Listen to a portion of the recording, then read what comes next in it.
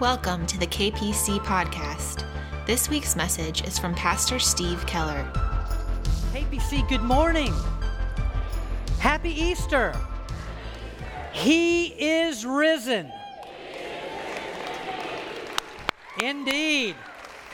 All right, amen. I am Steve Keller. I'm the pastor here. If some of you are new, I'm one of the pastors. Mark is another. Neil, you saw just a moment ago. And we have a theme for Holy Week. I don't know if you all realized it. Hopefully we did it well enough. But last week on Palm Sunday, Mark shared with us our first theme word of Holy Week, which was promised. And just preaching about that wonderful processional of Jesus riding into Jerusalem and the fanfare and the palms and the rejoicing and everyone just being swept up in the kingdom of God coming to them.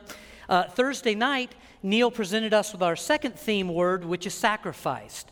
And if you came out to the Tenebrae service, or you've been to it before, it's a service where there's a lot of spoken word, meaning scripture. It's highly visual. We kind of go back in time, and we reflected on the crucifixion, the trial, the arrest, the crucifixion of Jesus Christ. And today, Easter morning, our word is resurrected. Yes. And we have celebrated that. We've been all excited. You know, we have all this wonderful energy just surrounding the victory of Jesus. And so now I've got a painful task. I have actually got to take you back in time, and I'm going to try to actually set the mood of the very first Easter morning for the followers of Jesus Christ. So I just want to prepare you for a mood shift, but it will be a very necessary mood shift. So to do that, I want to ask you a question. And the question is, have you ever been deeply disappointed with somebody before? Yes, of course you have. We're human beings.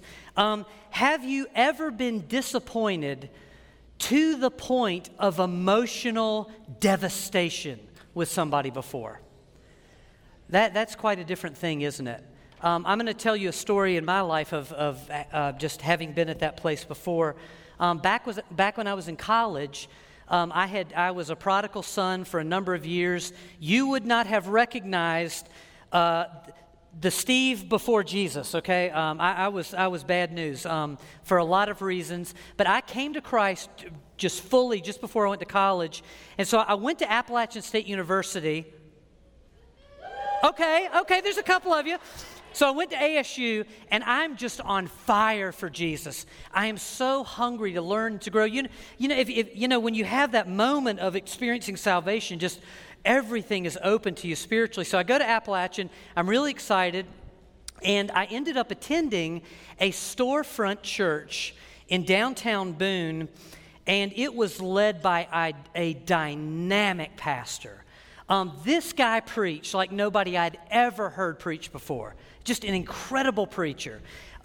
He mentored several of us young, hungry college students, the ins and outs of the Christian life, heavy-duty discipleship, the ins and outs of ministry as well. And he not only taught us how to pray effectively, he led us in prayer weekly. And we would have these 2-3 hour prayer services and just the pastor pouring into these college students like this. It was incredible. The Apostle Paul says this in 1 Corinthians 4:15. He says, though you have 10,000 spiritual guardians in Christ, you do not have many spiritual fathers. Pastor Tony was my spiritual father. He was a spiritual father to a number of us for a short season of our life. So imagine what it felt like when I got a call one summer, and I had gone to Wilmington, North Carolina, my hometown. I was serving a youth internship there and trying out ministry myself, and I got a call one day from a friend, and he was in tears. And I said, Pete, what's going on? And he said, Steve, Pastor Tony left the church. And he left his wife this morning. He ran away with a woman, and he's not coming back. He's never coming back. Y'all, when the room stopped spinning, because that's literally what I felt. When the room stopped spinning, I was absolutely crushed emotionally. I mean, it felt like a crater had landed in my heart. And just to be very honest with you, it took me months to recover from the spiritual wound of this spiritual father in whom I had put so much trust. In that moment, and for a little while in my faith, I was absolutely devastated. Now, I want to be very careful with this story because in no way am I comparing Pastor Tony to Jesus Christ. Jesus, our Lord Jesus, was without sin. He lived a perfect life. But in that story, what I am comparing is I'm comparing how I felt to how the followers of Jesus felt that first Easter morning. There was a devastation like this over everyone who dared to believe in Jesus. You know, when it came to Jesus, for them, he had amazed everyone. You know, Jesus had come onto the scene. They've waited so long for God's salvation. There hasn't been a prophet for 400 years, and here comes Jesus. And he comes and he comes with this wisdom and this teaching and these miracles. Jesus comes and he is living the love of God like nobody's ever seen. No one has ever seen just the power and the compassion of God flow out and just the impact of Jesus on the world in the Gospels. It was astounding. You know, lost, lonely, empty, wretched people, the people that everybody's given up hope on.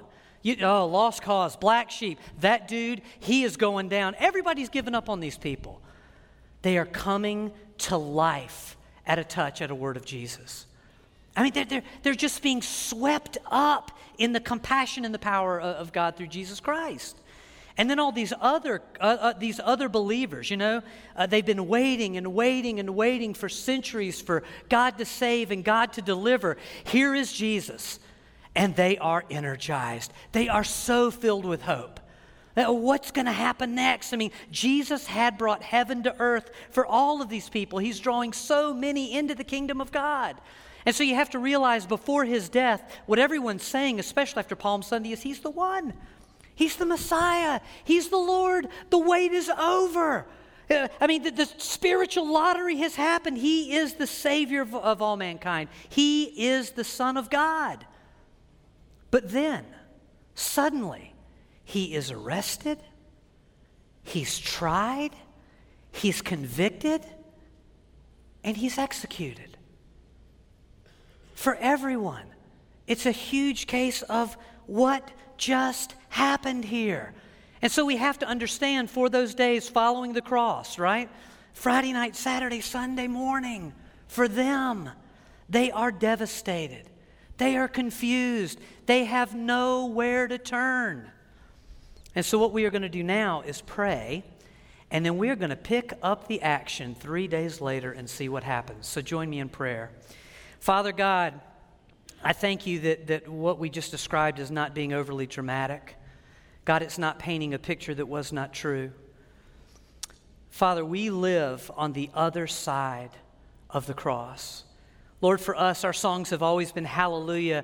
Ever since we said yes to Jesus, we've turned into these Easter people.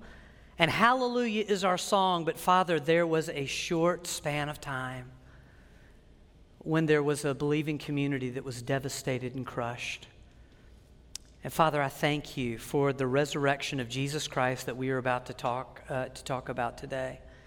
Lord, I just pray that the doors of our heart would once again be blown open by the risen Lord Jesus Christ. I pray that the dust in our minds, Lord God, anything that is tired, Lord, that is given up, anything that is broken and feels beyond repair, today would be resurrected. Today would be risen. Father, we thank you for what Jesus did, and I just pray that somehow today we will get a glimpse, a heart glimpse, into the wonder and the beauty of the resurrection of our Lord Jesus. In Christ's name, amen. Lucy, will you please read for us Luke 24, 13 through 24? Now that same day, 2 of them were going to a village called Emmaus, about 7 miles from Jerusalem. They were talking with each other about everything that had happened. As they talked and discussed these things with each other, Jesus himself came up and walked along with them, but they were kept from recognizing him. He asked them, "What are you discussing as you walk along together?" They stood still, their faces downcast. One of them, named Cleopas, asked him, "Are you the only one visiting Jerusalem who does not know the things that have happened there in these days?" "What things?" he asked. "About Jesus of Nazareth," they replied. "He was a prophet, powerful in word and deed before God and all the people. The chief priests and our rulers handed him over to be sentenced to death, and they crucified him. But we had hoped that he was the one who was going to redeem Israel. And what is more, it is the 3rd day since all this took place. In addition, some of our women amazed us. They went to the tomb early this morning but didn't find his body. They came and told us that they had seen a vision of angels who said he was alive. Then some of our companions went to the tomb and found it just as the woman had said, but they did not see Jesus." Thank you. Before we dive into the passage, I want to point out something that's very important about what Lucy just read. We are reading about 2 men who are taking a journey from Jerusalem to Emmaus, but they represent all of believing Israel at this time, okay? So these 2 men are stand-ins for all of the followers of Jesus. In other words, their conversation reflects what everybody is talking about in the area. Their demeanor, right? Their demeanor is what everybody is feeling, and their confusion is shared by everyone around them. Everyone who's placed their hope in Jesus, having the same conversations, feeling the same way, and in the same confusion. So here are these 2 men, and they are walking home from Jerusalem to Emmaus. It's about a 7-mile journey. And the reason they are in Jerusalem, most likely, is that they went there for the Feast of Unleavened Bread. And while they're there, Palm Sunday happens, right? They get swept up in all the Palm Sunday excitement as Jesus rides into Jerusalem. But then they get swept downstream with everyone else when Jesus is arrested and he's put on trial. And then they had to watch in horror as Jesus is crucified and then laid in a tomb. And so now here they are, and it's 3 days later, and they're walking home because everything's over. And by the way, the 3 days is really important because according to Jewish belief, resurrection, if you were a Jew who believed in resurrection, resurrection was only possible according to Jewish history legend for 3 days.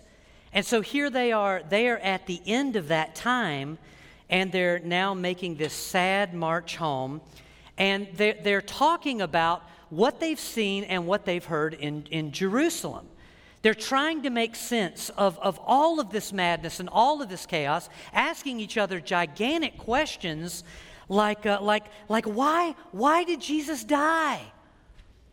How could this happen? What does this mean now? Where in the world are we supposed to go from here? Because everything was tied to him and he's gone. So they're having this conversation, digging real deep, and suddenly a man walks up out of nowhere. And Luke tells us who the man is. The man is Jesus. But here's the thing. These 2 men don't recognize that it is Jesus. And I know to us we go, wait a minute, that's impossible. These guys are followers of Jesus. They saw the miracles. They know what his voice sounds like. How could they not recognize Jesus? And there are 2 reasons. Now, the first one is a psychological reason. It is that they saw Jesus die.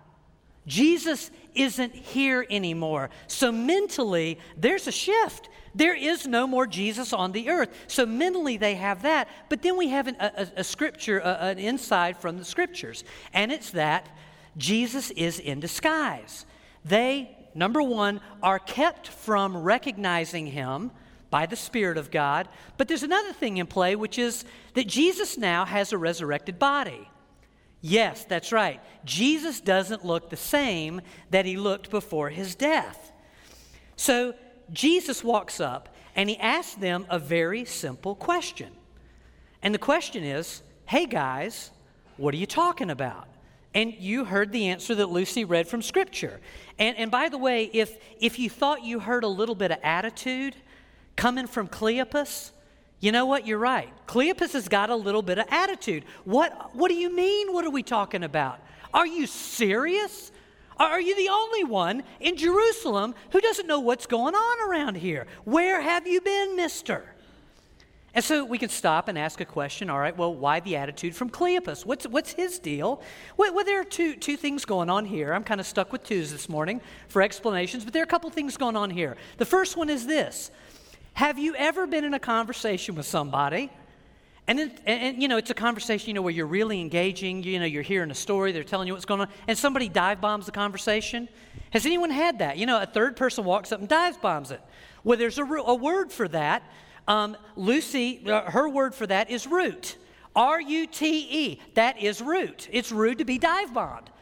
So Cleopas is probably, it's like, dude, what are you doing here? We're having a conversation.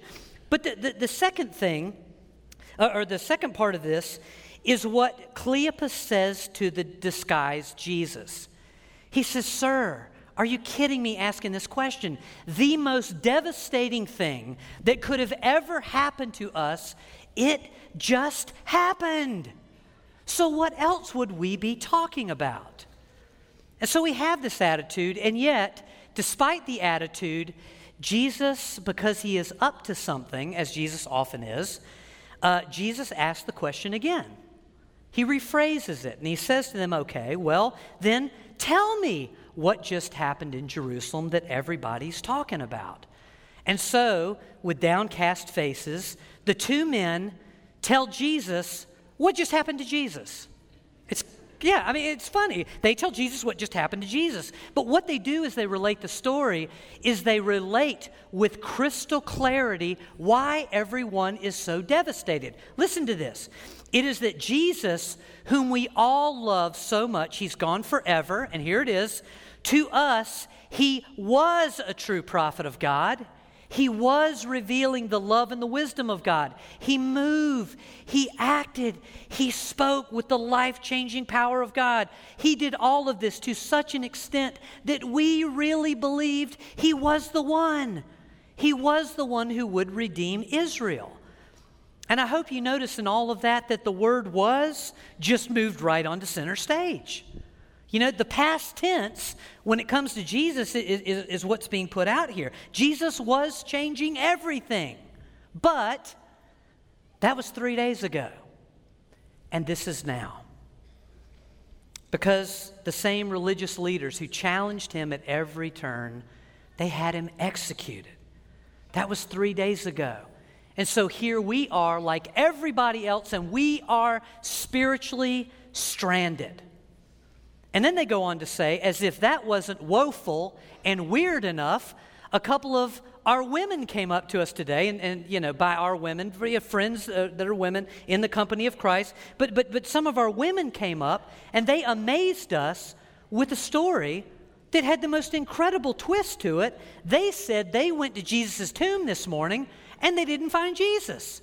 And by didn't find Jesus, his body wasn't there. They didn't find him.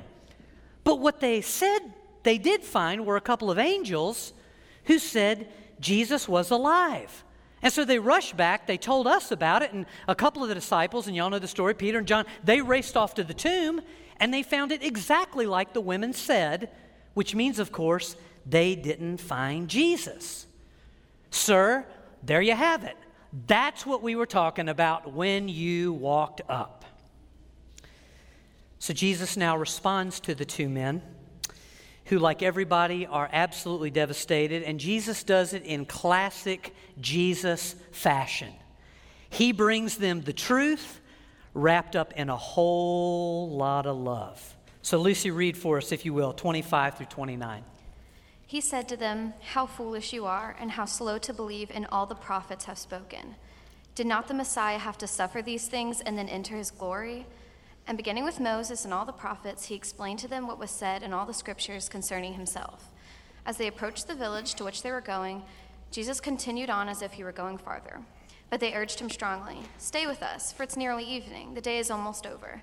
So he went in to stay with them. Okay, now here's what Jesus is doing at this point. He is being a shepherd, all right? With these two men, he is gently but very deliberately shepherding them back to green pastures of faith and life. But Jesus is also doing something else. He's being a bit of a blacksmith, all right? Jesus is fanning their hearts. He's fanning the sparks of hope and love and faith. He's fanning these back up into a flame. And what happens to these two guys is they begin, even here, all right? They don't have the big reveal yet. The lights haven't completely gone on, but they are already beginning to revive spiritually. And here's how we know. We know because just a minute ago, this man, the disguised Jesus who walked up, he was a stranger, he was an annoyance, he was an intruder, but here they are begging him to stay with them. He's gone from being, this intruder to stay with us. Would you come? We want to hear more. Talk to us more. Come, stay the night. Eat with us. Lucy, as they sit down at the table to eat, it happens. So Lucy, read what happens in the last 6 verses. When he was at the table with them, he took bread, gave thanks, broke it, and began to give it to them. Then their eyes were opened and they recognized him, and he disappeared from their sight. They asked each other, "Were not our hearts burning within us while he talked with us on the road and opened the scriptures to us?" They got up and returned at once to Jerusalem, where they found the 11 and those with them assembled together and saying, "It is true, the Lord has risen and has appeared to Simon." Then the 2 of them told what had happened on the way and how Jesus was recognized by them when he broke the bread. So what Jesus does for these men is, in a sense, he recreates the Last Supper. And it's at that moment when he breaks bread and he prays and offers it to them, their eyes open. They know who they are at the table with. They realize it is Jesus Christ. Everything within them goes, and then he disappears. He's gone. But what happens in that moment is that these 2 men, they are hit with a tidal wave. Everything that seemed lost just a couple of days ago, even that morning, everything they've lost comes back. They are hit with a tidal wave of the love of God, the resurrection of Christ. Hope, joy, peace just come flooding them. And so they jump up from the table and they race back to Jerusalem in the dark. And we have to understand that these men are running 7 miles in the dark. They find the disciples. They crash through the door, and they say what we said this morning. He is risen. Everything's changed, just like that for these 2 men. And it is a beautiful story. Okay, maybe it's not your favorite. For how many of us is this passage, it is like in our top 10 of passages. Just the sweetness of it, the heart's burning within us. I mean, this is one that we all come alive with. So it's an incredible story. You've probably heard it preached before, so here's how I want to end this. I want to end with just a few comments and a couple of simple questions related to the passage. So here are the comments, okay? Going back to the cross of Jesus Christ, the crucifixion of Jesus. I want to make sure we all understand that what happened to Jesus on that cross is all because of sin. That is why Jesus Christ went to the cross. It is sin. It is because we human beings sinned against God. And I know what we like to do is go, I know, Eve, thank you. Adam, thank you. Listen, it wasn't just at the beginning. We sinned against God in the beginning, the middle, and the end against God. And the truth of it is that the wages of sin is death. That's how this works spiritually. So sin and everything that comes with it, everything attached to sin, crime, sickness, loneliness, poverty, fear, abuse, emptiness, when it comes to sin, sin is all on us. Sin is all on humanity. We are to blame for the mess of human history. And I know that's a sober, hard fact, but I tell you, without grasping that, there's no need for salvation. There's no need for God. It is the truth that comes before the way, the truth, and the life in our lives. But see, here's the thing. While sin is all on us, as beautiful as you are, it's on you too. While it's all on us, salvation is all on Jesus Christ. Jesus died for us. Jesus died in our place. We should have been there. But he went there in our place and he died for us. And he died to set us free from sin forever. That's why we get so excited when we go, he is risen, because it really, really means something. This is what it means. He set us free. And Isaiah 53:5 says this, "But he, Jesus, was pierced for our transgressions. He was crushed for our iniquities. The punishment that brought us peace was on him. But by his wounds we are healed. We are saved." And so here we are on this Easter morning, and I'll just say it again. He is risen. He is risen. So here's the question before us, one of two questions. The question is, Jesus Christ certainly is risen, but are you and I risen? Are you and I resurrected? I want you to know this today. If you have never asked Jesus Christ into your life as Lord and Savior, there is a reason why we put such an emphasis on it. There's a reason why the church goes out, people proclaim the message. And it's this, because to receive Jesus Christ as Lord and Savior, it is to be resurrected yourself. It is to be raised up forever, to live forever. It's to be set free from sin. And listen, if you had a BC, a before Jesus like I did, oh my gosh, to be set free from that stuff, it's the greatest thing. There is nothing that compares to it, to be set free by Jesus. To be brought from death to life, mourning to dancing, to live all over again. It's just the greatest. And one thing I discovered, hopefully you discover it. If you don't know Jesus, hopefully you know this already. You don't have to go through ride the Knucklehead Express like I did for so many years of my life. When this all came to life for me was when I realized there was nothing I could do to save myself.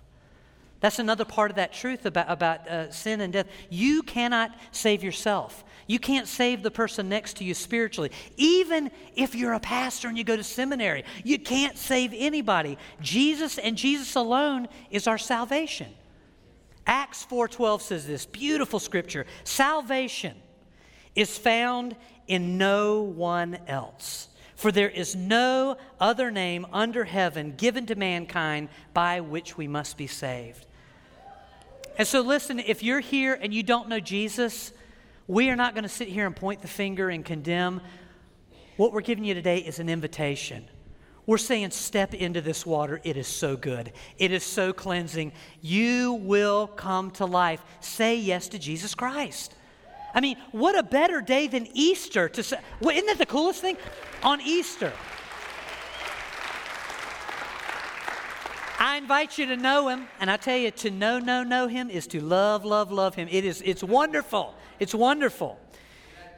So, yeah, amen. That's good. Oh, I love it. Yes.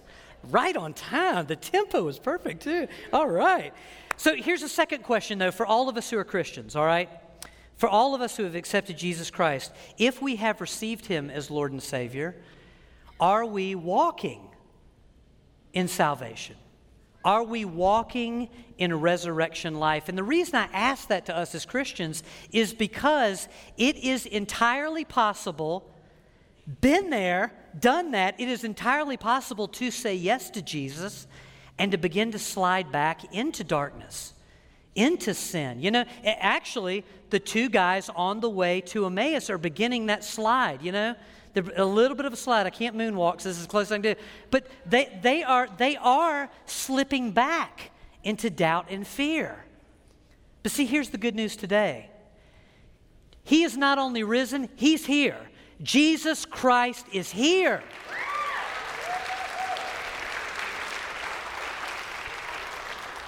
He doesn't just show up on the way to Emmaus. Jesus is in this room right now. Do you realize that? As we pray, He's here. By His Spirit, He is here. As we're worshiping, He is here. He is here in this Word. And here's a wild twist about the Word of God. Jesus Christ is also called the living Word. Y'all, Jesus is present. And I tell you what He's here to do for you and I, who are people of faith. And you know, we get a little cold sometimes. You know, we slide back. You know what Jesus is here to do for us? He's here to just fan these hearts into flame again. This is what He loves to do. He wants to give you a burning heart today. A burning heart of love and purpose. And you know, this wonderful Holy Spirit that's poured out on Pentecost? But Jesus loves pouring out His Holy Spirit on His people. And if that happened to you a while ago and you go, well, I know, but I already did that. Well, guess what? Paul says to keep on being filled with the Holy Spirit. So this is something that's accessible every day. Jesus is here to ignite the body of Christ. And you know, all we have to do in response to all of this is just say yes. Say yes to Jesus by faith. Just to cry out with a sincere heart, whether today we're saying, Lord, I've never known You, but today I get it. I receive You as Lord and Savior. That's your yes. Or for the rest of us, just come on, Lord. Fan my heart into flame once again. Whether it's for the first time or the 51st time on Easter. Come on, Jesus. Come on and do what You do. Thank you for listening to the KPC podcast. For more messages and information, visit kpc.org.